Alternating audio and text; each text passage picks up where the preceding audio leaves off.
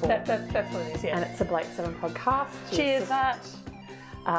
We're in the spare room of Megan's house. We're in what used to be our ensuite. It's a bit echoey, isn't it? It is. We might maybe move into the bedroom. It'll be noisier there. Yeah. Maybe open the door, because I don't know why they okay. All right, I'll open the door. Hold on. Can I reach that far? You should be able to. So we're connected up to our digital portable recorder, because I must make an apology for the last. Oh my goodness, Hank. I must make an apology for the last 2 episodes, because I had this amazingly cool sound.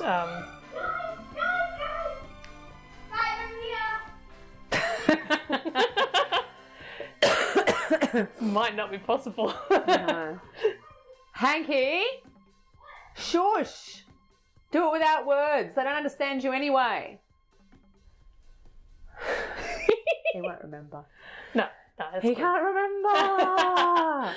He's such an adorable kid. He's actually sick too, isn't he? Yes, and it's just hilarious to me. It was me sick last time, and him sick this time, But yeah, I was in the middle of apologising for the sound quality of the last 2 episodes, because various things happened in the last couple of weeks. I had to go into hospital for a routine thing, and I actually didn't get around to editing the 2 episodes we recorded until the weekend, and listened to the first one and went, oh my God, my sound solution was actually a sound disaster. So I'm very sorry for the distortion and everything in the last 2 episodes. I did my best to clean it up, but it didn't quite work. But hopefully this one might be a little bit more echoey, but a little bit better. It might be a bit echoey, and there'll be sounds of children and both fur and human in the background potentially. And and because I've migrated to my sister's house, I walked over. I was all keen and happy, and I walked over here and I was like, yes, we're going to do a podcast in a different place. We've got all this great portable recording equipment. And I packed my bag full of beer, podcasting equipment, but I forgot cards, and I forgot... We don't even know the full name without it in front of us. The fully illustrated Terry Nations Blake 7 program guide, fully illustrated. The official guide program guide to Blake 7. By something Arnold. Terry Nations Full Illustrated Blake 7, the program guide, the definitive handbook to the BBC TV series compiled by Tony Atwood. Tom Arnold? No, not Tom Arnold. Anyway. Oh, we should remember. Is it Thomas Harding? Does that sound right? No, isn't that the guy from Mad Max? I don't know. I've never seen Mad Max. There's a whole list of movies that I've never seen. Jesus, we were talking about this last week. Yeah, what have I not seen? I've seen some. You haven't seen Die Hard? I haven't seen Die Hard. We're doing a Die Hard episode. Anyway, so the point is that today may be difficult audio-wise because of unforeseen circumstances. Last week and the week before was audio bad because I was shit at being an audio person. Anyway. And this week the audio's bad because my son's home from school sick, and I just have to stop intermittently to yell at him, making too much noise. I've still got a bit of a cough. And it's shit weather outside too, isn't it? It's freezing it's rainy, and it's very British weather. It's the sort of weather that you just don't want to do anything in, really. Yeah, I walked over here with the dog, but I was halfway here going, otherwise, don't really want to do this. Risky manoeuvre. That said, it's probably the best weather, podcasting weather. It's probably quite good for a podcast type situation. I think that had we been recording in our usual spot though, the rain noise would have been huge. It has been periodically pissing the fuck down. It's been like full on belting down, and I know we complain about the weather. It's funny, people say that English people complain about the weather a lot, but they've got more cause. Yes, ours is usually really nice, and at the moment it's not. So we're going to complain more. Yeah, that's right. Also, yeah. So we're meant to be talking about Blake 7, aren't we? We are officially middle-aged women because we were talking about the weather. We haven't got a cup of tea though. We've got wine. Well, wine. It's the new tea, isn't it? Really. It's the old tea as well. I think. It's the new tea. No, the old tea was a Bex and a good lie down, which wasn't that highly addictive. I don't know. It's a bit like shooting up heroin, isn't it? The new tea is, I don't know. Famously, we don't have it here, or if we do have it, we call it a different name. Ambien. Ambien's the new wine. But it causes accidental racism. Yeah, it causes racism. That's the problem with Ambien. Wine doesn't cause racism. No, wine causes racism in your elderly relatives at Christmas dinner. It doesn't. That's accidental. I mean, our relatives are relatively good. No, that's true. None of them were. Yes, anyway, let's not sort of go into all of that. We were meant to be discussing, and as I said, I'm sorry, we forgot the cards, but we are running a bit low on cards. So we're not running low on cards, but we've actually got too many cards. Yes, because we've worked out that there's only 54 of them. Yeah. And we've got what? We've got nearly like 10 left for this series. Yeah. In this box. And to find. we know because we've got a whole other box of series 1 and 2. Yeah, 1 and 2. So, but I think the box that we've got right now, we'll have to go. I think we're going to finish them all next episode because next episode is the last episode of the series. Right. So then we'll have the second box for the whole of second series 2. Yeah. So yeah, we're going to go. We'll do a massive open next. But it's good because then we can harken back to the stuff that we've seen in Series 1 and talked about in Series 1 as well. We open them if we get repeat cards, which we will.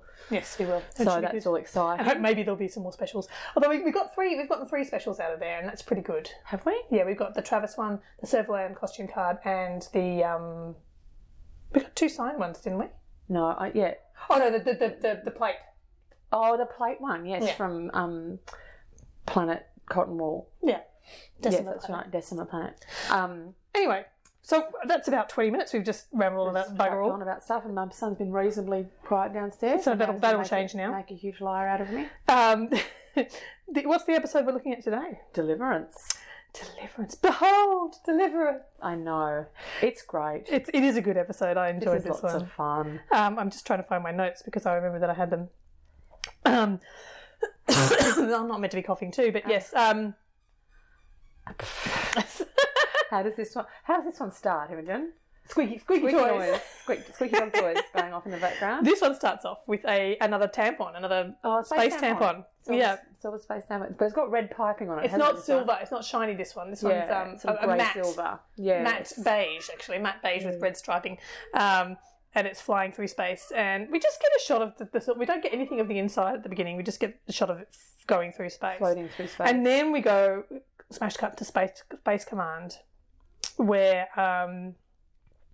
Servalan is sitting in her chair watching a little teeny screen of Space Invaders. It looks like basically, yeah. And she's very very intent on this screen, and someone.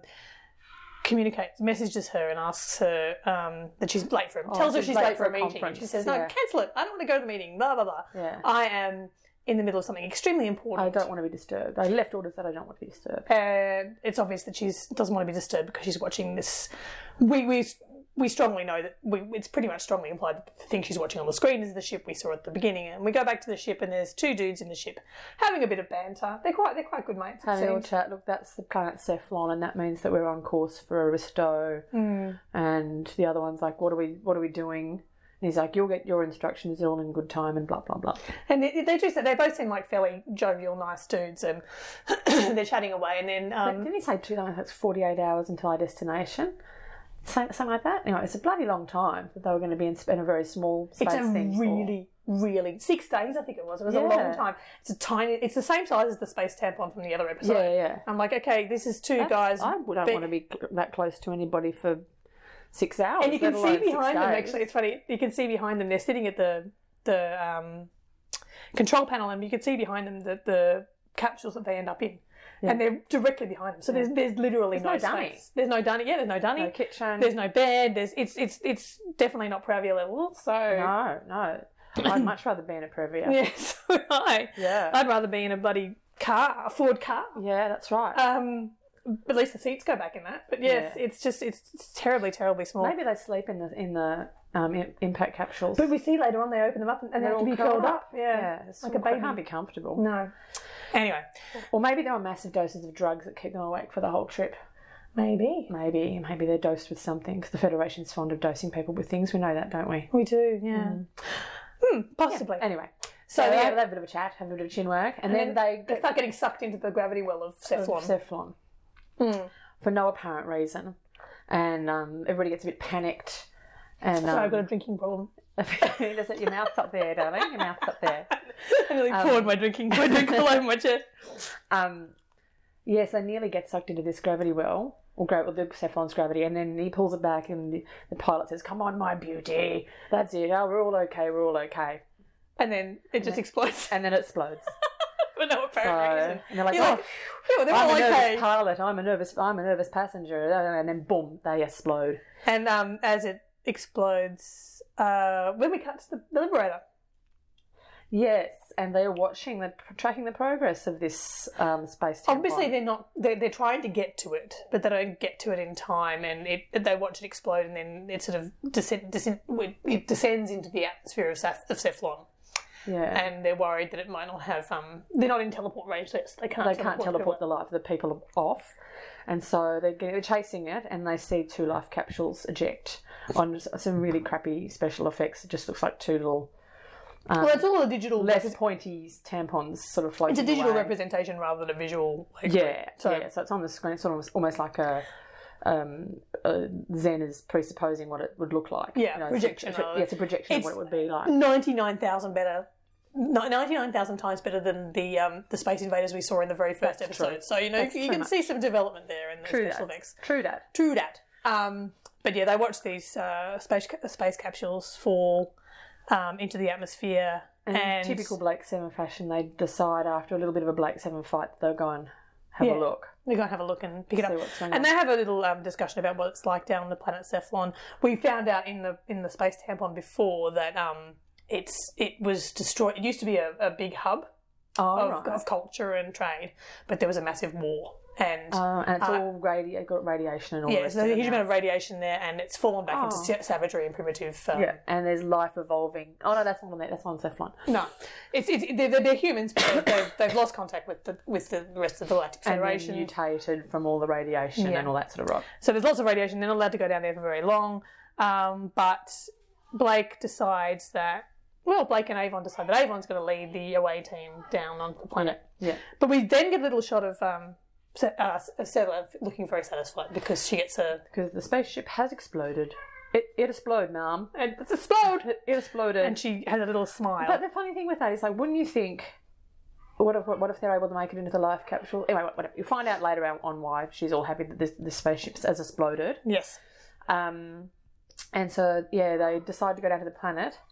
And there's a little a big dogging conversation between Blake and Avon. Yeah. A nice little Blake 7 sort of attempt at big dogging from Avon, which I think he fails. It's safe to say that he fails. Oh, yeah, Blake, because Blake just gives him this look. He says, I don't give a fuck. There's this like, okay. Whatevs. Because Avon's heading down in his silver jacket, which is really cool. It is a nice jacket. It's a really cool silver puffy jacket. I would love to cosplay in one. Just hint out there to all my costume making friends. So cosplay. We could only do it now, though. Like right now, because if we tried to put that on in the middle of Australian summer, we would literally die. Yeah, we'd explode. We're about ready to burst into flames. Like that. So yes, he says, so you're right to head down, says Blake, and Avon says something like, "Why are you afraid that I'll handle it better than you?" And Blake just laughs. Nah. No. and then Avon has his hands on his hips, and you're like, well, perhaps you should be. And Avon just gives him this. Are you afraid that I'll be able to cope with it better than you? No. Well, perhaps you ought to be. Whatever, dude. And then, so they head down to look for the life capsules. And has it gone back to Space Command yet to talk about this yet? Not quite yet. We get a big scene later on where Servalan and sandwiched somewhere in here. Yeah, it's later. I mean, I'm just going to have a look here. Yeah, no, it's a long way away. Yeah, anyway, they head down. So they head down and they're in the chalk mine. They're in the chalk mine where they always shoot these things with snow. And Avon splits the group up very sensibly. I think he sends Jenna with Gan, and he takes Avila with him. And it's obvious, we'll take one idiot each. Right. That's Avon's interpretation of it. He honestly thinks that Gan's the muscle and Jenna's the brains, and he's the brains, and Villa's expendable. Yes. So they split up and they find the life capsules. They find one. The poor passenger's dead. That's the first passenger called Marriott. We know his name. And so they seal that one up and move on, and then they find the second one is and that's got a guy who's sort of burst out of it and crawled away a bit, and that's the original guy. He's half dead. The pilot, he's half dead. And what's his name? What is his name? His name's It's Ensor's son. I don't know if we ever get his name. Ensor's son. I don't think we I'm ever not get his sure name. either. I watched it recently and I can't remember what his name was. Anyway, I'm sure it's in the credits. if we had the fully illustrated Terry Nations guy, You know what I'm going to do? Complete I'm going to program record guide. that, and I'm going to record it being said by a bot, and I'm going to drop it in every time we that's a say. good idea. Terry Nations Full Illustrated Blake 7, the program guide, the definitive handbook to the BBC TV series compiled by Tony Atwood. I like that. I love a bot, by the way. A bot helped me fix the Xbox this morning, which saved my. great. So yeah, I love good bot. Yeah, it's going to go. I'm going to make a robot say it. Yeah. But yeah, so they find this guy. They teleport him up, but at some point during this, Gan has gone ahead and left Jenna about 5 steps behind him out of sight. Which alert! Someone don't do that. Don't split up. And they find the second body. They decide they're all going to teleport up. They all teleport up. Jenna's not there. Because she's been nabbed by a couple of... We forgot to mention the primitive dudes. Yeah, the primitives. Because You see them, like they're hiding in plain sight from the very moment they all teleport down. Like, Yeah. they was like, let's split off, let's do this. And then he's got a massive primitive dude just looking straight at them and they don't none of them notice. Well, we've got the music too. Yeah. The Yeah. primitive music. Yeah, yeah.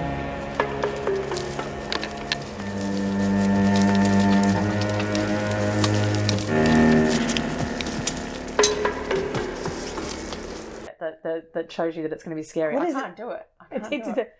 It's like a little... Dun, dun, dun, dun. It's like a drum idea. I'll put it in Yeah. there, but the primitive... It's obvious primitive music. I think they've used it before. Yeah. When Maybe they... with the... With the frozen dudes. Yes. Yeah. It's the these guys haven't got as much technology as you and probably want to kill you. And want to kill you, yeah. And so they've got... so they all teleport back, including half dead guy. And They haul half dead guy off to the medical unit. sick bay, and sick bay, Yeah. and he has they found identification on the body of Marriott, and it's important for plot later that they flip through it and see he's got wife and kids. Wife and 2 children. And he's got a triple A. Blake says it in a sort of an offhand way. Oh, just nothing, a couple of pictures of wife and 2 kids. Who cares? These guys pegged it, you know. It's fair. Call them up. Tell them. A minute's silence, at least, you know. My wife and 2, isn't that that's a bit sad? But a triple A, it's more interesting the fact that he's got a triple A security clearance, which means he's got access to. Oh, He that's can the go other thing I mentioned. anywhere. That he's a space surgeon. He's a space surgeon. And I just love the fact that every single career in the Federation is a space something. Yeah, so you'd be a space vet, or a Yeah. space teacher, or a space surgeon, or a space plumber. A space plumber.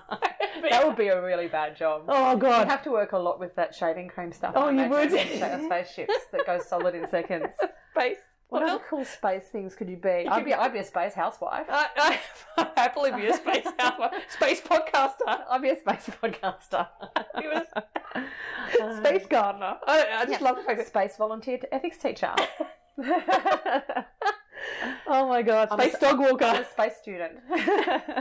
Space, space. I'm gonna go to space, space. Yes, please, space, space, space. Go to space, space. I just love it. Everything's a space something. Anyway. So yeah, but also sometimes they have cyber surgeons too. There's a cyber surgeon later on. Yeah. So what's the difference between a space and a cyber? Maybe it's a space cyber surgeon. Maybe he's a space cyber surgeon. But he's a cyber surgeon. The cyber surgeon guy's a brain surgeon. No, the cyber surgeon guy's just a cyber surgeon. So I think that he deals with cybernetic stuff. So like, He saves people's lives and stuff as well. yeah, like puts people back together. and he out of also pieces. That's he does brain stuff. He yeah, does brain brain science, stuff. Rocket surgery. space surgery. Space surgery. I'm doing some space surgery, some rocket surgery, and some brain science. Anyway, yeah. So he's a triple A space. security rating, and then is it about? So yeah, they get this guy. They're looking at him. He's in pain. He's not happy. He's a wreck. He nearly pegs it on the operating table, and they give him the equivalent of space CPR, CPR, space CPR, or space Space jolt. They get the space ECG out. Space adrenaline. Yeah, they give him some space adrenaline, and they get him through his space sickness. But he's still Space very. sickness is actually a real thing. So. I know it is too, but I mean they get him through, and he's space critical.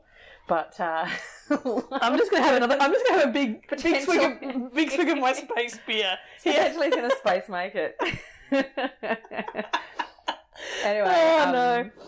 Oh god! Anyway, I think we're jumping ahead a bit, and That's right. They're trying to get. They find out that Jenna's not back, and they're at the teleport, and they keep on doing the same thing over and over again. Doing the presses, all the like buttons Blake, and Blake comes. Oh, I think is it Avon that comes back that does. Oh no, this is a different episode, but it's not where someone mansplains the thing to her. There's a different episode where Jenna gets mansplained too, where she tries to get somebody back, but they try and get her back, and I think Kelly says, "Look, I've done all that." You know, no, that's from later on. That's not a later episode, but this is he presses all the buttons and he does it once. Just assume that Kelly's then he does it again, and then Avon it. comes in and does it again. I'm like, guys, you know when you repeat the same thing, expecting the same result, and you don't. Yeah, but anyway, still Dumbos. Didn't stop me doing the same thing 45 times over this morning trying to fix the Xbox before a bot helped me. But that's it's still it had the sort of the flavour of a bit of a mansplain. Yeah. Anyway, they and then Avon says, "I'll go back. We'll go back down and." We'll go back down. I think you'd better. And Blake just gives him a death stare. I think you better. I think that he's big dog to the big dog there by saying, I think you better. You did stuff it up. You lost the person. So Which is funny considering the rest of the episode because anyway, they go back down. They split up to search, and this is a hilarious little bit too because they split up to search because they'll cover more ground. And there's a hill, and they go and as they split up, Villa goes over the hill. And then when you go back later, he just pops his head up over the hill, and the implication to me is that Villa's just sat outside behind the hill the whole time and hasn't gone anywhere at all. Hasn't done anything. And they pass by this door, don't they? Jenna and Gan do that earlier, actually. They pass by a door. A door in the hillside, and it's locked, and then a little peephole points out, and they can't see through. Have a look. But yeah, they go... watching them. And then they go... They're looking around for Jenna, and the space dude who's on the space couch being space medicined, tells Kelly and Blake that the Federation's going to pay $100 million for Aurak before he starts. That's before he starts to die, isn't it? Yeah. And he's got to get these space. We're going to be able to hear the word space. These power cells. It's like exocomp, isn't it? Yeah, space. These exocomp power cells to his father, Ensor, who's dying. He will die without these power cells. Then he mentions this weird thing called Aurak, and they're like 100 million credits. That's a hell of a lot of money. A shit ton of credits. It's more than 5 million credits. It's more than 5 million credits, that's for sure. And what is Aurak? Says Blake at one point. Anyway, so what happens is they go down to try and find... Blake and Kelly go back to the bridge and communicate with Avon, and Avon says they haven't found Jenna yet. He's like, okay, we'll stay down there for 4 hours. Don't give up on her. And as they're chatting away about this, Ensor's son staggers onto the bridge and demands that they leave for Aristo right now because otherwise his dad's going to die. And they're not very happy about this, of course, because they want to stay and wait for Jenna to be found. And he pulls a gun on Kelly. Yeah. And just says, go, otherwise I'll kill her. And I'll kill her. So Blake doesn't even get a chance to tell Avon that he's going, and they head off. And he's not, and Blake is really pissed. Like, he's seriously pissed at this guy for doing this. Yeah. He's very upset about leaving Jenna and the rest of them down there, which is, an indication that he actually cares. He does give a rat's. But there's also Kelly sort of face down on the floor for however long the flight is, like 4 hours or something. Yeah, well, she does say that at one point. She's like, we just stay like this for the entire trip? Are we to stay like this for the whole flight? So she's so chill. She's very polite. I love her. But yeah, then we go back to Space Command. Yeah. And there's some bits here that I'm sure aren't in the DVDs because... Yeah, there's some nice bits in this. I think that there's bits in here that weren't in the Mush Together one. Yeah, but there's also some bits there that aren't in the DVDs. Because the last little bit with Travis and Servalan here, I don't remember ever seeing before I saw this again. But Servalan invites Travis into the office but then ignores him. It's like it's calculated. There's lots of big dogging and she's all cranky at him, and he's saying that he wants his command back and he's willing to do anything to do that because he's polite to her. That's right. Yeah, she's like, you've lost some of your fire, Travis. Yeah, that's a bit I haven't seen before. I'm sure. I don't think I had either. And they have a little chat about the fact that he wants his command back because he's been suspended after the whole Project Avalon debacle, and he's desperate to get the command back so he can find Blake. And she's like, "You're so obsessed with him, blah blah blah." Yeah, we've still got that as if she didn't know. I've still got that stuff in my browser history from when you were looking at Blake. Yeah, that's right. That's right. And, I don't know how to erase some browser history. Travis has been at it again. I'm looking at Blake porn. But then she tells him the whole Aurak plan, which is that, we still don't know what Aurak is actually, and I thought we found out in this Aurak. episode. We don't find out until later, but yeah. No. So they're on their way to get Aurak. Just paid 100 million credits for it. Travis is like, is the Federation going to let you have that kind of money? And she's like, no. And he says, so I sent a space surgeon, Marriott, to fix Ensor's heart up with the space implanty things. The space capsule, whatever they are. The space power cells. I sent Marriott with him, and Travis looks a bit shocked and perturbed by the fact that Marriott has gone with it's obvious Ensor Jr. It's obvious that Marriott, that Travis knows who Marriott is. Yeah, and he's like, well, how are you going to get Aurak then if the Federation won't give you the money? And she says, well, it occurred to me that without the space power cells, in a very short time, Ensor would die, and then we could just go and pick up Aurak. It's like, but what about his son? What about Marriott? It's like, I took the liberty of placing a small explosive device somewhere on the ship. So yeah, basically, she killed. She sabotaged the ship. She wanted to kill them so that then Ensor would die, and then they could just go and pick up. And this is like my sticking point on this episode, and I know why it's narrativium, whatever, but yeah, how the fuck did the Liberator happen to come across? I know. It's like, it's a big anywhere in the galaxy. Yeah, it's a big. It's space huge. Yeah, that's right. No, it's a really, really big. I think Douglas Adams has said. Yeah, space is big. It's really big. Imagine going down to the shop for a sausage roll. It's bigger than that. Oops, I lost my microphone. We are back with space wine and space beer. Oh, that's the other thing in this bit where Servalan and Travis are talking. They're drinking that green stuff that she drinks later on too. Like, that's meant to be booze, isn't it? It's meant to be booze, and it's great because it looks obviously just green cordial. Yeah, unless it's chartreuse and they're getting really off their faces. Could mean maybe Peter Tuddenham just dyed some beer green. Yeah, just dyed some beer green. Oh, that's right. He only drank porter, didn't he? That's what they do too on St Patrick's Day here too. They dye it green. Yeah. That's gross. It doesn't actually make any difference to the taste. Doesn't it? No. Okay. No. I don't know. Not that I've ever drunk green beer. No, I've never bothered. The only time I ever drank beer on St Patrick's Day was when I was at high school and we used to bung out to the lake, Kippax Lake. Oh, sorry, now everyone knows that I used to bung out of school. If there are any of my teachers listening to this, which I'm sure you're not, actually, there's one that might, but yeah. I'm sure they knew. Actually, as an aside, funny little aside, one of my favourite teachers who's still around, God bless her soul, used to nip out in the middle of class for fags. Oh, really? Yeah. That's super naughty. You wouldn't be able to get away with that now. I went to a very nice school where we were all pretty well behaved, and we all really liked her. I think that she wouldn't have nipped out of classes with people who didn't trust her. But we were actually quite good independent workers as well. So she'd give us some work and then go, I'm just going to the toilet, later, kids. And we all like, and she'd come back reeking of smoke and you went out to have a fag, didn't you? I've got a cough. Where were we up to? We just had, and Servalan and she tells Travis that Marriott's pegged it. Yeah, and he's upset about it. And they're just talking about the fact that Aurak is worth a hell of a lot of money, and there's been rumours about it for years, but no one could find Ensor, and Ensor was the one who approached them because he needed help with his dad. And yeah, she's obviously super, super duper excited about what Aurak can do and what Aurak is. None of us know what that is as yet. And Travis is like, is it worth that? She's like, it's worth 10 times that. Yeah. She... And so she tells him the whole plan, and then he gets really cranky about Marriott going. Having died. And it's funny because it's like something that's not in the DVDs either, I'm pretty sure. Is it because did you know who patched me up after Blake shot me? Yeah. It was Marriott. He's the one who gave him the arm. And then he also, the bit that I definitely knew was not in the DVD was the bit where he talks about what's going to happen to his wife and kids. Yes, that's right. And she says he's going to be declared a deserter. Yeah. And the standard punishment for a deserter is that their families get shipped out to the outer worlds and become slaves. Sold into slavery. Yeah. Which is not very nice. No.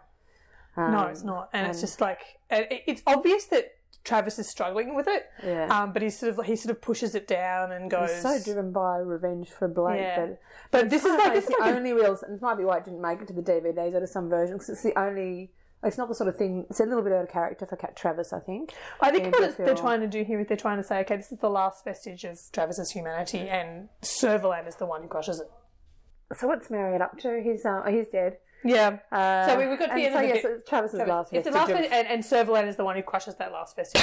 It's I think it's really important to the whole interaction between those two characters, Yeah, if she that makes sort sense. of shows him how it's done in terms of how evil people can be. And at one point he says, and I'll pop this in, you're even more ruthless than I am. Yeah. Oh no, you're almost as ruthless as I am. And she just says, you underestimate me. Yes. You're almost as ruthless as I am.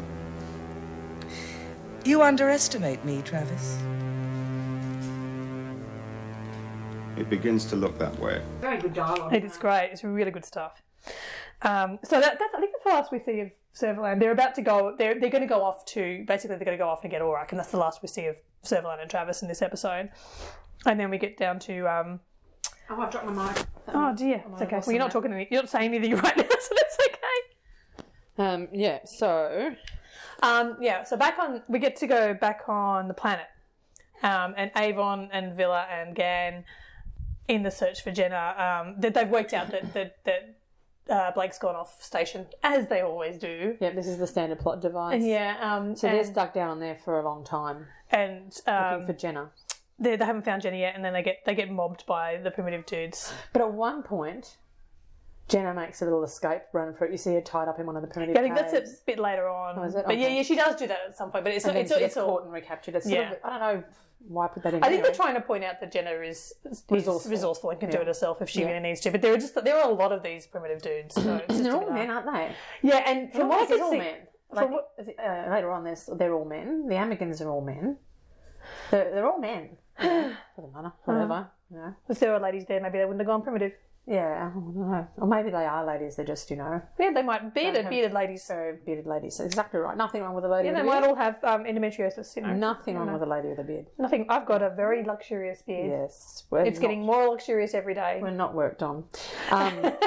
Anyway, Anyway, so yes, they. I haven't for other reasons, but that's all right.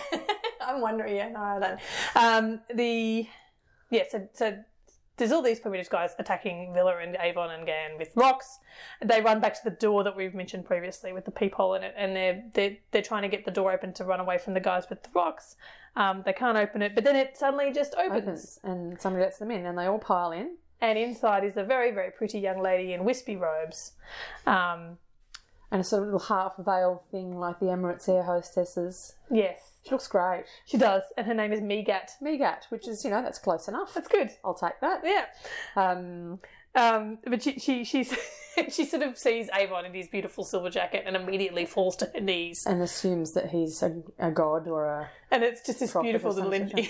it's a little interaction between Gan and Villa, where Gan says to Villa, She seems to be on our side. Yes, but the poor woman's insane. and she seems to be on our side, and Villa just says, yes, but the poor woman's insane. Yeah, it's really cool, isn't it? And there's lots of really cool one-liners from Villa. This is one of whole those section. episodes where Villa just shines. Yeah, He really does. He's hilarious. He just absolutely And kills so it. does Avon for that matter. Like, he's not at all... Like, she sort of is... she goes on and Megat speaks his name is Avon. It's all been prophesied. Yeah, and, this is... Oh, it's and just... it's part of their heritage, and she's been the one who's waited for somebody to come and be their salvation, and Avon's their salvation, and she bangs on and on and on about it, and Avon just He laps it up. He loves it. Like, Villa says, "You're enjoying this, aren't you?" And Avon says, "Probably." And then there's just some really great bits. But they sort of go into this little cave and they go through, and it's basically it's a really good set actually. I really like this set. They go into this little area in the cave, which is a launch area. It's like Houston.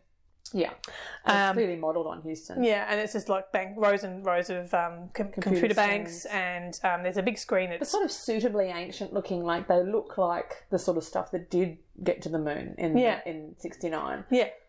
Which would be, probably about right. Like, and then for the Gan. hundreds of years that she's been waiting, that her people have been waiting. Yeah, for she's the Saviour to turn up. she's like a priestess. She's been assigned to wait for him. Yeah, Apparently, she's there's the about one who waits. There's about 100 of them. We don't see any of the others, but there's about 100 of them, and they're all devoted to this place and this waiting for the Lord Avon to come and deliver them. Every year they're dying, and they ask what about the primitives here, but they're dying off too, basically. Yeah, everyone's dying off because of the radiation, and Gan sort of rubs clean a bit of the window and looks through, and there's a big rocket there, and it looks just like a NASA rocket. Yeah. And Avon says, "Oh, look, yes, it's a chemical rocket in launch position." Yeah. And then Megat does that go, he shall recognise deliverance and speak its name. And He shall recognize deliverance and speak its name. He shall speak its name as a thing known and understood. As to him all things are known and understood. Been alone too long, definitely. Everything he does reinforces this idea that he's a god. Yeah. And Megat gets more and more excited about it. And all of Villa's asides are like, she's been on her own too long. Definitely been on her own too long. She's totally nuts. Yeah. It's really sweet. And so they establish that this place should have power, blah, blah, blah. They turn it on. It's all ready to go.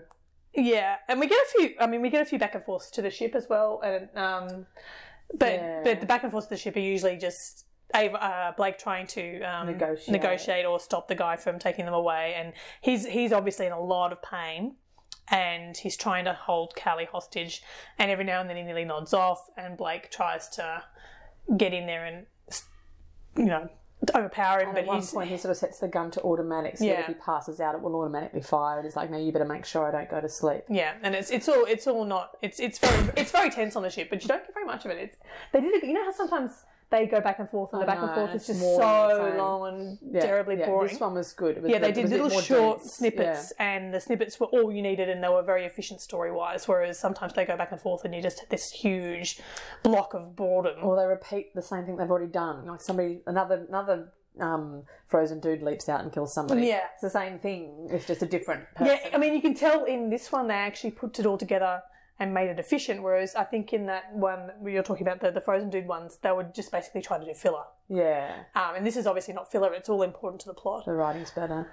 And down on the planet then, so they say, look, we'll help you do this deliverance thing, which is basically launch the rocket, and they think what the rocket has in it is genetic banks and brood units. Brood units. So babe embryos and things, so bots potentially that can raise babies. Yeah, robots that'll... It's pretty creepy. It is, but hey, it's a thing. Well, it's not a thing, but it could be a thing. But presumably they've got the bots are programmed with their culture and stuff, so they can be brought up in the same way that everyone else is. I don't know. Anyway. But yeah, they say, well, we'll help you out with this, but we've got to find Jenna. And Megat says, well, we'll tell you where the camp is so you can free your friends. They go out, there's a nice little moment between Avon and Megat where it's strongly implied that they want a pash. Yeah. And they go out, they rescue Jenna, blah, blah, blah. There's a bit of... there's a bit of crap foo. A bit of crap foo. Oh, this is the best crap foo of all. It's when it's the snap kick. Like, they get Jenna and they're dragging her off and they're all running back to the thing, but this primitive runs at Avon and he just snap kicks this caveman to the chest. It's a snap kick to the chest. Like, what is the point of a snap kick to the chest? I'm not sure. Anyway, when you have a primitive guy running towards you with a big rock, maybe you'll know. Snap kick to the chest. It wasn't a roundhouse like Admiral Roundhouse in Star Trek, but it was a snap kick to the chest, and it's pretty good, pretty impressive crap through in my opinion. It's not too bad, and Gan's obviously having the time of his life. He's bashing guys together with their heads. The funny thing is, he's not allowed to kill from his limiter, but there's no problem with him hurling people around like rag dolls, which can kill someone. I think that in the last episode, in Breakdown, not the last episode, the episode before last, the last episode that I've been editing, he talks about it, when he's driven to stress enough that he might kill. Yeah. So I think that if he's just like having fun. Yeah. Oh, it's all right then. Yeah, but if he's actually if he's intending to kill, that's the problem. Okay, so he's just having a wrestle. It's all right. Yeah, it's just fun. So he's having a bit of a wrestle. They rescue Jenna. They get back to the peephole door. Megat lets them in and shuts the door on the primitives. And there's a nice little, another great little interchange between Gan and Villa, which I think was not in the DVD. Yeah. He says, You're right. You know, Villa, for a minute out there, I was actually quite beginning to enjoy myself. You're as mad as me, Gan. He says, I'll pop it in, but yeah, he says, that's the best fun I've had in ages, and Villa says, you're as mad as me, Gat. It's really sweet. No, I think he says you're as mad as me, Gan. I thought was what he said, but he might say you're as mad as me, Gat. He says he's talking about me, Gat. You on your keep my bloody microphone microphone. on. Oh, it's heavy, that's why, yeah. Okay. Make it less heavy for you. So I'll just hold it actually. But don't put it too close to your face, yeah, otherwise you'll be okay. too loud. Yeah, so... Yeah, so they come Yeah, back and then they turn everything on in the rocket launch area. But by this time on the Liberator, hasn't that all resolved itself? No. By the time they get back in, sorry, I'm fixing Megan's Miranda's. I'm calling my daughter now. Fixing Megan's mic. By this stage, Ansel's son has fainted, and Kelly's rolled out of the way of the firing gun, and then he sort of just gasps and dies basically, and says, "Aurak!" You've got to find Aurak. Yeah.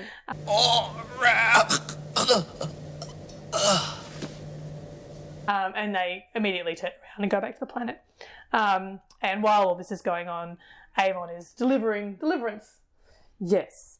And they find a communicator there, and Jenna's like, oh, the Liberator can receive this type of communicator. Mm-hmm. And so they get a message through the Liberator, and the Liberator says they're on their way, and they'll be there in 4 hours, and that's all good. And they launch the rocket. Jenna says, and meanwhile, Avon's about to become a legend. And that's right, and Jenna being funny and... We'll be waiting. In the meantime, Avon's about to become a legend. What? She's like nice and sarcastic about the whole thing as well, isn't she? Yeah. She's pretty funny. They clearly filled her in pretty quick on the whole thing. Avon's God. When they first get in here, Jenna sort of says thank you to Megat, and Megat's just gazing into Avon's eyes. Yeah. She's like, what the fuck's Crazy going on lady. here? Crazy. So anyway, they do the countdown and the rocket takes off. It's clearly NASA footage that they've borrowed. Fair use. I'm sure it's all good. I'm sure NASA wouldn't have minded. No, they wouldn't have cared. And there's a really lovely little bit too, which I think shows a bit of humility on Avon's part, where he says, Megat, I'm sorry you've waited so long. And she said, our waiting brought you. Which is also just not fucking true. But, hey, they just turned up with nothing to do with anybody waiting for anything. I suppose it would have happened. Well, I don't know. Who knows? Might not have happened. They might have all been dead before it happened. So, the waiting could have been for nothing. You can't tell the future. Mind you, then we get into that in the next episode, which is also bollocks about Aurak being able to tell the future. But anyway, we won't go there now. By the way, just... Megan, I'm sorry you've waited so long. Our wedding brought you. That seems that seems like a poor reward somehow, which is kind of like... Megat, I'm sorry you waited so long. Our waiting brought you. That seems like a poor reward somehow. I'm actually not that great, and I've got some self-esteem issues, and Oh, and then there's that great bit before when Villa says to him, counting yourself, that's two people who think you're amazing. I love Villa in this episode so much. He is good. We seem to have a reputation to live up to, and then Villa just says, "You certainly do, Lord Avon." He's just great in every single bit. Yeah, he is really good in this episode. It's funny actually. I had a okay. Well, no. Anyway, so they send the rocket up. And then they all get teleported back up to the Liberator, and they're like, "Oh yeah!" And they go through all the technical issues of the of the rocket, and the rocket's going to take like 700 years or so to get to us. Much more than that. I thought it was like 5,000 Earth years. It's a long time. So that nobody down there will ever know what happens to the rocket, and it's headed for a system with 7 suitable planets in it or something. 4, I think it is. Yeah, but it's pretty likely that they're going to succeed, and there's going to be. It's a good news story. Yeah, but they're not going to be. He's not going to be a legend in his own lifetime. And then there's a great little interaction between Blake and Avon where. They says those. I think that Callie says, but Megat knows. Yes. And so whoever still survives on that planet will know. Just the backstory for why the rocket came into being is the big war that caused all the radiation on the planet was between whoever caused all the radiation on the planet. And their enemies, or each other, and Cashel the Wise found a method of deliverance, but then everybody killed each other and the way was lost. So basically, similar to 1969 and the moon landing, they lost the ability and the technology to actually launch the rocket before, and Cashel the Wise was killed, and he was clearly, whoever was in charge of the moon landing. And the knowledge was lost. So classic stuff that we're staring down the barrel of now, and that Elon Musk is fixing, despite notwithstanding how you might feel about all of that shit. Yeah. Look. I have a massive amount of problems with rich people, but as it is, the only people who can do anything at the moment are rich people. Yeah, and if they're doing mostly good shit, then yeah. But yeah. But Look, we can do a whole political let's not podcast, do but that. yes, Let's no. not go there. But we don't. You should not sacrifice. We might Okay, lose- so I'll just preach one thing. might lose a viewer. We've only got 4. We've only got 4 viewers. But I'm just saying that, you know, if the first thing that gets sacrificed is science and learning, then we're fucked. It should never be the first thing that goes. I completely agree. But I do agree that we need to do a hell of a lot more to help people who can't eat and stuff like Yeah. that. So, you know, it's an interesting thing. in the priority struggle, it's a tricky one. It's a tricky one. But yeah, some people have too much money. Some people have too much money. And most people have not enough. Exactly. Or not enough stuff or things to eat or safe places to live or walk the streets. So let's not get all, we can get all feminist as well if we want, but you know, some recent events in Australia Jesus have been Christ, pretty yes. horrific. Yeah. You know, I think they were going to eat Jenna. Do you think so? Yeah, because they were piling up this big. Sorry, this is just or maybe aside. They were rituals. piling up this big pile of wood. Oh, and I think they were going to eat her. Yeah. Or maybe a ritual sacrifice or something. No, they were going to eat her. Like, Okay. they have like 200 of them left, and there's nothing on that. Yeah, they were going to eat her. She's going to get barbecued. But you'd think you'd do that. Oh, yeah, it doesn't matter.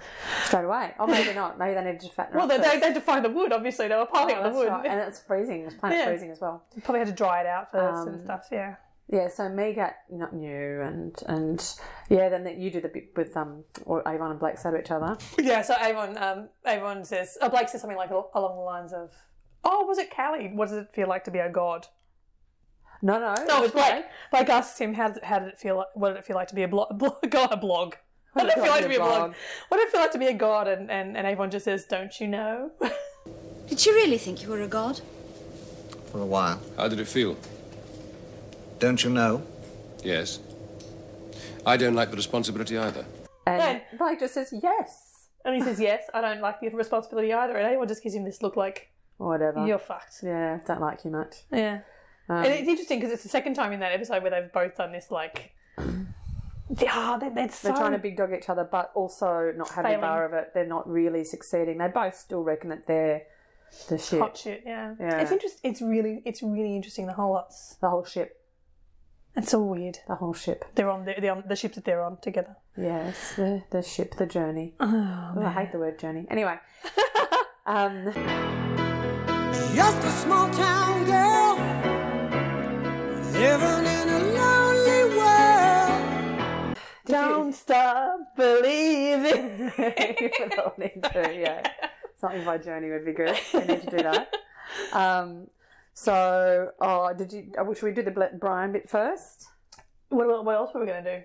Did you like the episode? I did. I love this episode. Yeah, I think it's pretty easy to say. Yeah, I would go so far as to say it's edging into Space City. Yeah. But I think because I know season 2 has so many good ones. Yeah. That I'm not. Also got some real shit ones, but it does. Yeah. No, I think it is pretty close to my Space City as well. Yeah, I like it. It's definitely in orbit at the moment. It's in orbit of Space City. Yeah, for sure. It might be like Villa trying to get on They're Space within City. teleport range. Within teleport range of Space City. I really love this episode, and it's funny because when I went back to watch it again, I didn't know if I was going to love it or not, and I was like, I remember this being boring, but it isn't. No. And there's actually very little wasted narrative space, dialogue, or plot. And that's the thing that gets me when I go back and look at old, like 7 episodes and old Star Trek, old any TV. People did not, and this is a controversial opinion, but people did not know how to do film or TV back in the day. It's pretty new. There were some amazing filmmakers and some good TV shows, but most people didn't actually understand how to use the medium properly and how to relate information visually without just to be fair, they didn't have the technology too. You didn't have things like CGI, and you didn't have, but you compare it to all your cameras are on big dollies and stuff. But you compare it to a stage play. Yeah. Where a stage play, a good stage play, never has any wasted dialogue or any wasted action, and a good director will make sure that the actors give meaning through. But also they're properly edited. Like you would rarely see a Shakespeare play that has the entire text that Shakespeare wrote in it. If they cut swathes. They did, because there was a lot of. I mean, that's the thing. It was a product of the time, and there was a lot of Shakespeare that was there as filler because the nobles were getting up to take a piss or to have a drink, or because it was political at the time and meant something to people. Yeah. Now it just doesn't really translate. And exactly. So they cut chunks and chunks and chunks out of Shakespeare if you go and see it in the theatre these days. Well, maybe some places don't. So there are cuts I disagree with in some things, but yes, I agree. There's like certain scenes in Macbeth and stuff stuff like that just get chopped every time. Can't chop too much of Macbeth out. It's a bit small. It's quite short. God, if you put the whole lot on, 3.5 hours. Oh, really? All of it? Really? Wow. Okay. I didn't know that. Sorry. I mean, 3.5 hours if people speak slowly. But yes, it's not. Everyone says it's the shortest play. Yeah. But if you put it on properly, it's not. Are we allowed to say Macbeth on a podcast? Or is it meant to be called the Scottish play? Or do we need? We're not acting. We're not on stage. No, I know, but is it still bad luck? I'll put the thing in from Blackadder. What, Macbeth? Hot potato off the toes, but will make amends. Yes, please, the Scottish play. Every time we say Macbeth? The Scottish play. So every time we say Macbeth? The Scottish play. I'm gonna put that drop in 15 times. Every time we say Macbeth, I'll put this. Oh, man. Anyway, yes. So yeah, I was just saying. Why do I even care if it's bad? Like, I'm not superstitious. Like, I don't believe in luck. It's just it's something you did as like a bonding exercise. Yes, as an actor. Yes, I was an amateur actor. Like saying break a leg. Yes, I used to do a lot of university acting, and I've never been an actor. You've been a musical actor in musical theatre, which doesn't count. Oh, it so does. Tell Lin-Manuel Miranda. Oh, I know, but he's good. He's actually good. Oh, true. So are you. I will blow my sister's trumpet. She was freaking awesome. I saw her in Iolanthe and she rocked. It wasn't Iolanthe. It was Princess Ida. You were in Iolanthe as well, though. But I was in the chorus in Iolanthe. But you were in Princess Ida. You were the feminist lady. I was the feminist lady. I was Lady Psyche, and then I was ironically for a white, green-eyed Irish. Oh my woman, God! They put you in blackface. I was Bloody Mary. I did blackface. Oh in God! South Pacific. Not that I mean, you went to a fairly just as an aside. Megan went to a fairly exclusive private school in Sydney, and you didn't have any black people. Well, there weren't any black girls there. No, but still, not great. No women of colour or Aboriginal girls or anything like that. So. Yes, but to put me in blackface with put a top knot on me and not bother to put brown contact lenses in me. So I went to see it. They literally only put you in blackface. I could see the white of your neck. Oh no, they did my bits of my body too. I had to have a shower, but they just didn't do a very good job because I'm so white. I'm white. It was not. Yeah, I'm whiter than white. I'm bright. This was back before blackface was exposed to horrificness. But yes. Well, but also, I mean, it is the character. The character is black. True. We had no one to play. And you didn't have any black people to play it. So. But it's just not anyway. All bad. Look. It was the 80s. Racism wasn't bad yet. Yeah, that's the 80s before, as Ricky Gervaisism, which we don't agree with, and he doesn't agree with Alex as a joke. It was the 80s before racism was bad. It actually wasn't. It was the 90s. But anyway. The 90s? Yeah, it was the 90s. You left high school. It was 1990. Jesus. It was maybe 91 even. Anyway, lots of fun. I did do a mean ballet high. It was good. A mean happy talk. Freaking awesome. You do have a nice I can sing. I just don't look like a Vanuatu woman. No. And nobody looks like Vanuatu women except for Vanuatu women. And there is certainly but there's certainly no Vans at my school. Anyway. Okay, so I don't even know what we were talking about. We're talking about the end of the episode. The end of the episode. Oh, whether it was Brian. We both like it. It's nearly on our Space City. I suspect today we might have a double Brian. Do we have? Oh, okay. Oh, we've got to have a double Megan, Brian. do you have a Brian? I shall return to them Brian. Of course I do. And who was your Brian? It's Megat. We don't have a double Brian. You don't have a double Brian, okay. Mine's going to be Megat because she's so clearly bonkers and she is just super freaking stoked. She's great. That her prophet has turned up, she's just having the best day of her life. She is living her best life. She is living the best day of her best life. Living her best radioactive life. Oh man, she's awesome. So she's my one too, and just the way she relentlessly sort of kneels and kisses his hand, and she's so stoked, and she's completely oblivious to everybody else looking at her like she's crazy. She doesn't give a fuck if people think she's like, crazy. I've been waiting for this my entire life, but I got it. This is brilliant. And I really love this dude and his awesomeness. And yeah, I think that she's having a great day. So I originally, it's funny because it would have been a complimentary Brian to your Megat, and I would have said Avon, except that Avon is enjoying it, but not nearly as much as Villa is. Yeah, that's right. Like, Villa is my Brian for this episode because he's like, this is fucking hilarious. Yeah, I have never been so amused. Guy. Yeah. I have never been so amused in my entire life. This dude is a total ass, and I hate him, and I just love it. And I'm gonna, and he's he's storing away things to say to him for the rest of Avon's life. I've got these. Mika doesn't think that. If Avon was approaching his 40th for a roast, there wouldn't be a toast. There'd be a roast to Lord Avon. To Lord Avon. Living, Mika speaks his name. His name is Avon. No, seriously, Villa is just so enraptured and loving every second of Avon's lordship. Yeah, and he's loving the ability to make jokes as well. Yeah. Yeah, Villa was a close run second. I mean, I would have put Avon in there just because Avon is actually enjoying it too. But Avon is he's obviously self-conscious. He's trying to achieve it. He's trying to sort of use it to achieve it, and that's why when he says, you're enjoying yourself, he's like, probably. He doesn't want to admit it. No. He's not completely, as Brian Blessed would, being wholeheartedly embracing the experience. He doesn't say, I am a god and love. And woohoo! He actually is. It's funny, and I think it's good that way because I think you see there that, and also that very last heartbreaking line that Avon says about, and seems like a poor reward. But you get a little insight into the fact that he's probably not that happy a dude when all's said and done. And he feels like he's failed people, and that comes out a lot later on too. It does come out a lot later on, and it comes out, well, I mean, not necessarily so sympathetically to Avon, but I just think too that there's another line which we'll deal with in another podcast because it's down the track. But he says to Callie at one point, regret is part of being alive. Just keep it a small part. And she's like, as you do? And he says, demonstrably. Like, he obviously doesn't have regret as a small part of his life. He has regret as a big part of his life. Like, literally his entire, I think, basically his entire character is based around regret. When we ever talk about... interesting. Yeah, maybe you're right there. I hadn't really thought of it like that. Because he's lost so many opportunities and he just sort of falls into... Oh, gosh, we will probably do an entire... Well, once we get into this, we'll probably do a whole... On each character. I think that's a good idea. We should do that. Possibly, and not through any fault of David Jackson's, possibly with the exception of Gan. No, I'll do an episode on Gan. I'll do an episode on Gan. I just wonder if I can't think when he gets around to doing anything again apart from this particular episode, he was Gan. Spoiler alert. Gan was good in this episode. I think. He was kind of good too. The last two episodes, good physical acting too. Like it's like me gets busy kneeling at Avon's feet, and Gan's like, "This is all well and good. Do you think we should, get go on and with save Jenna and do and shit?" Avon snaps out of it and says, "Of course, we must find Jenna." And Megat gets her shit together and tells them where she's likely to be and all that rot. So yeah, he does some good physical acting. I mean, he's meant to be there for his size and his physicality anyway, but.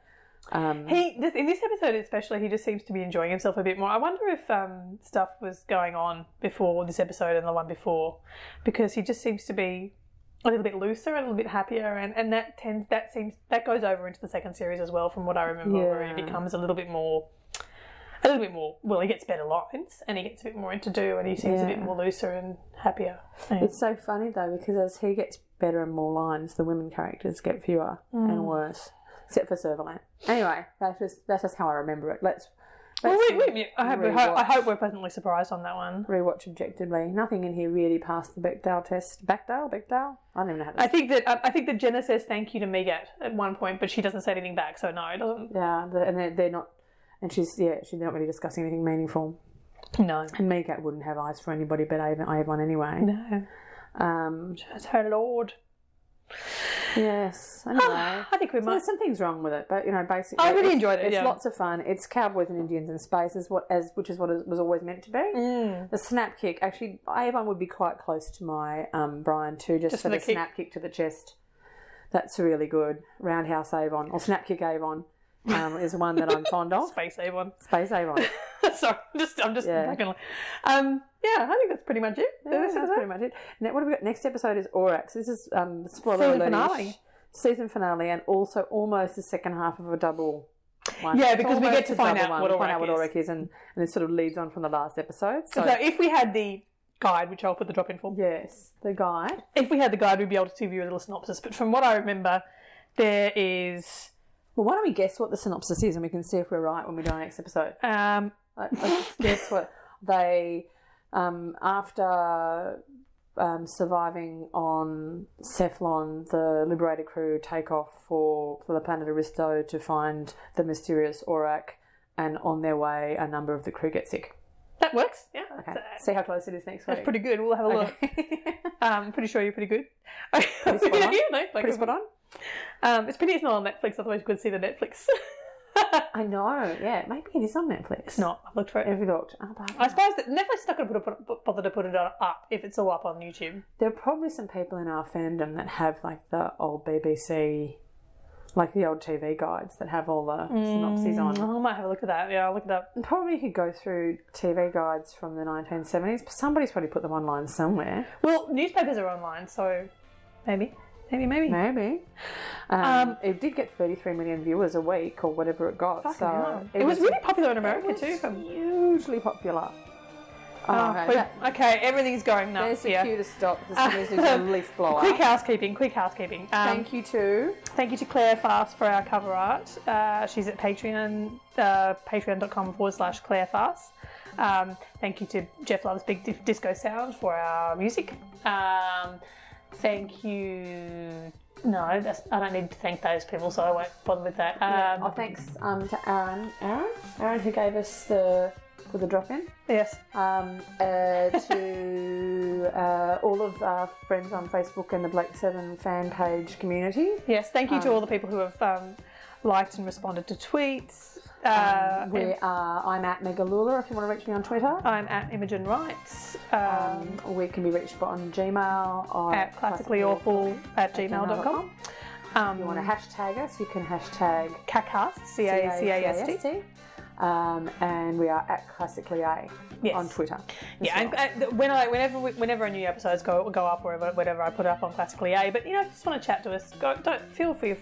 Just tweet at us. We're very happy with that. Add us with good. Add us with nice stuff. Please, if you have a minute, please rate and review us on iTunes. Yeah, that'd be great. I think we've got one review at the moment, but I'd like a few more. I think that was me. Just don't tell anyone that. Shush. Anyway. And also I think too, just Gmail us, we're basically, doing some stuff.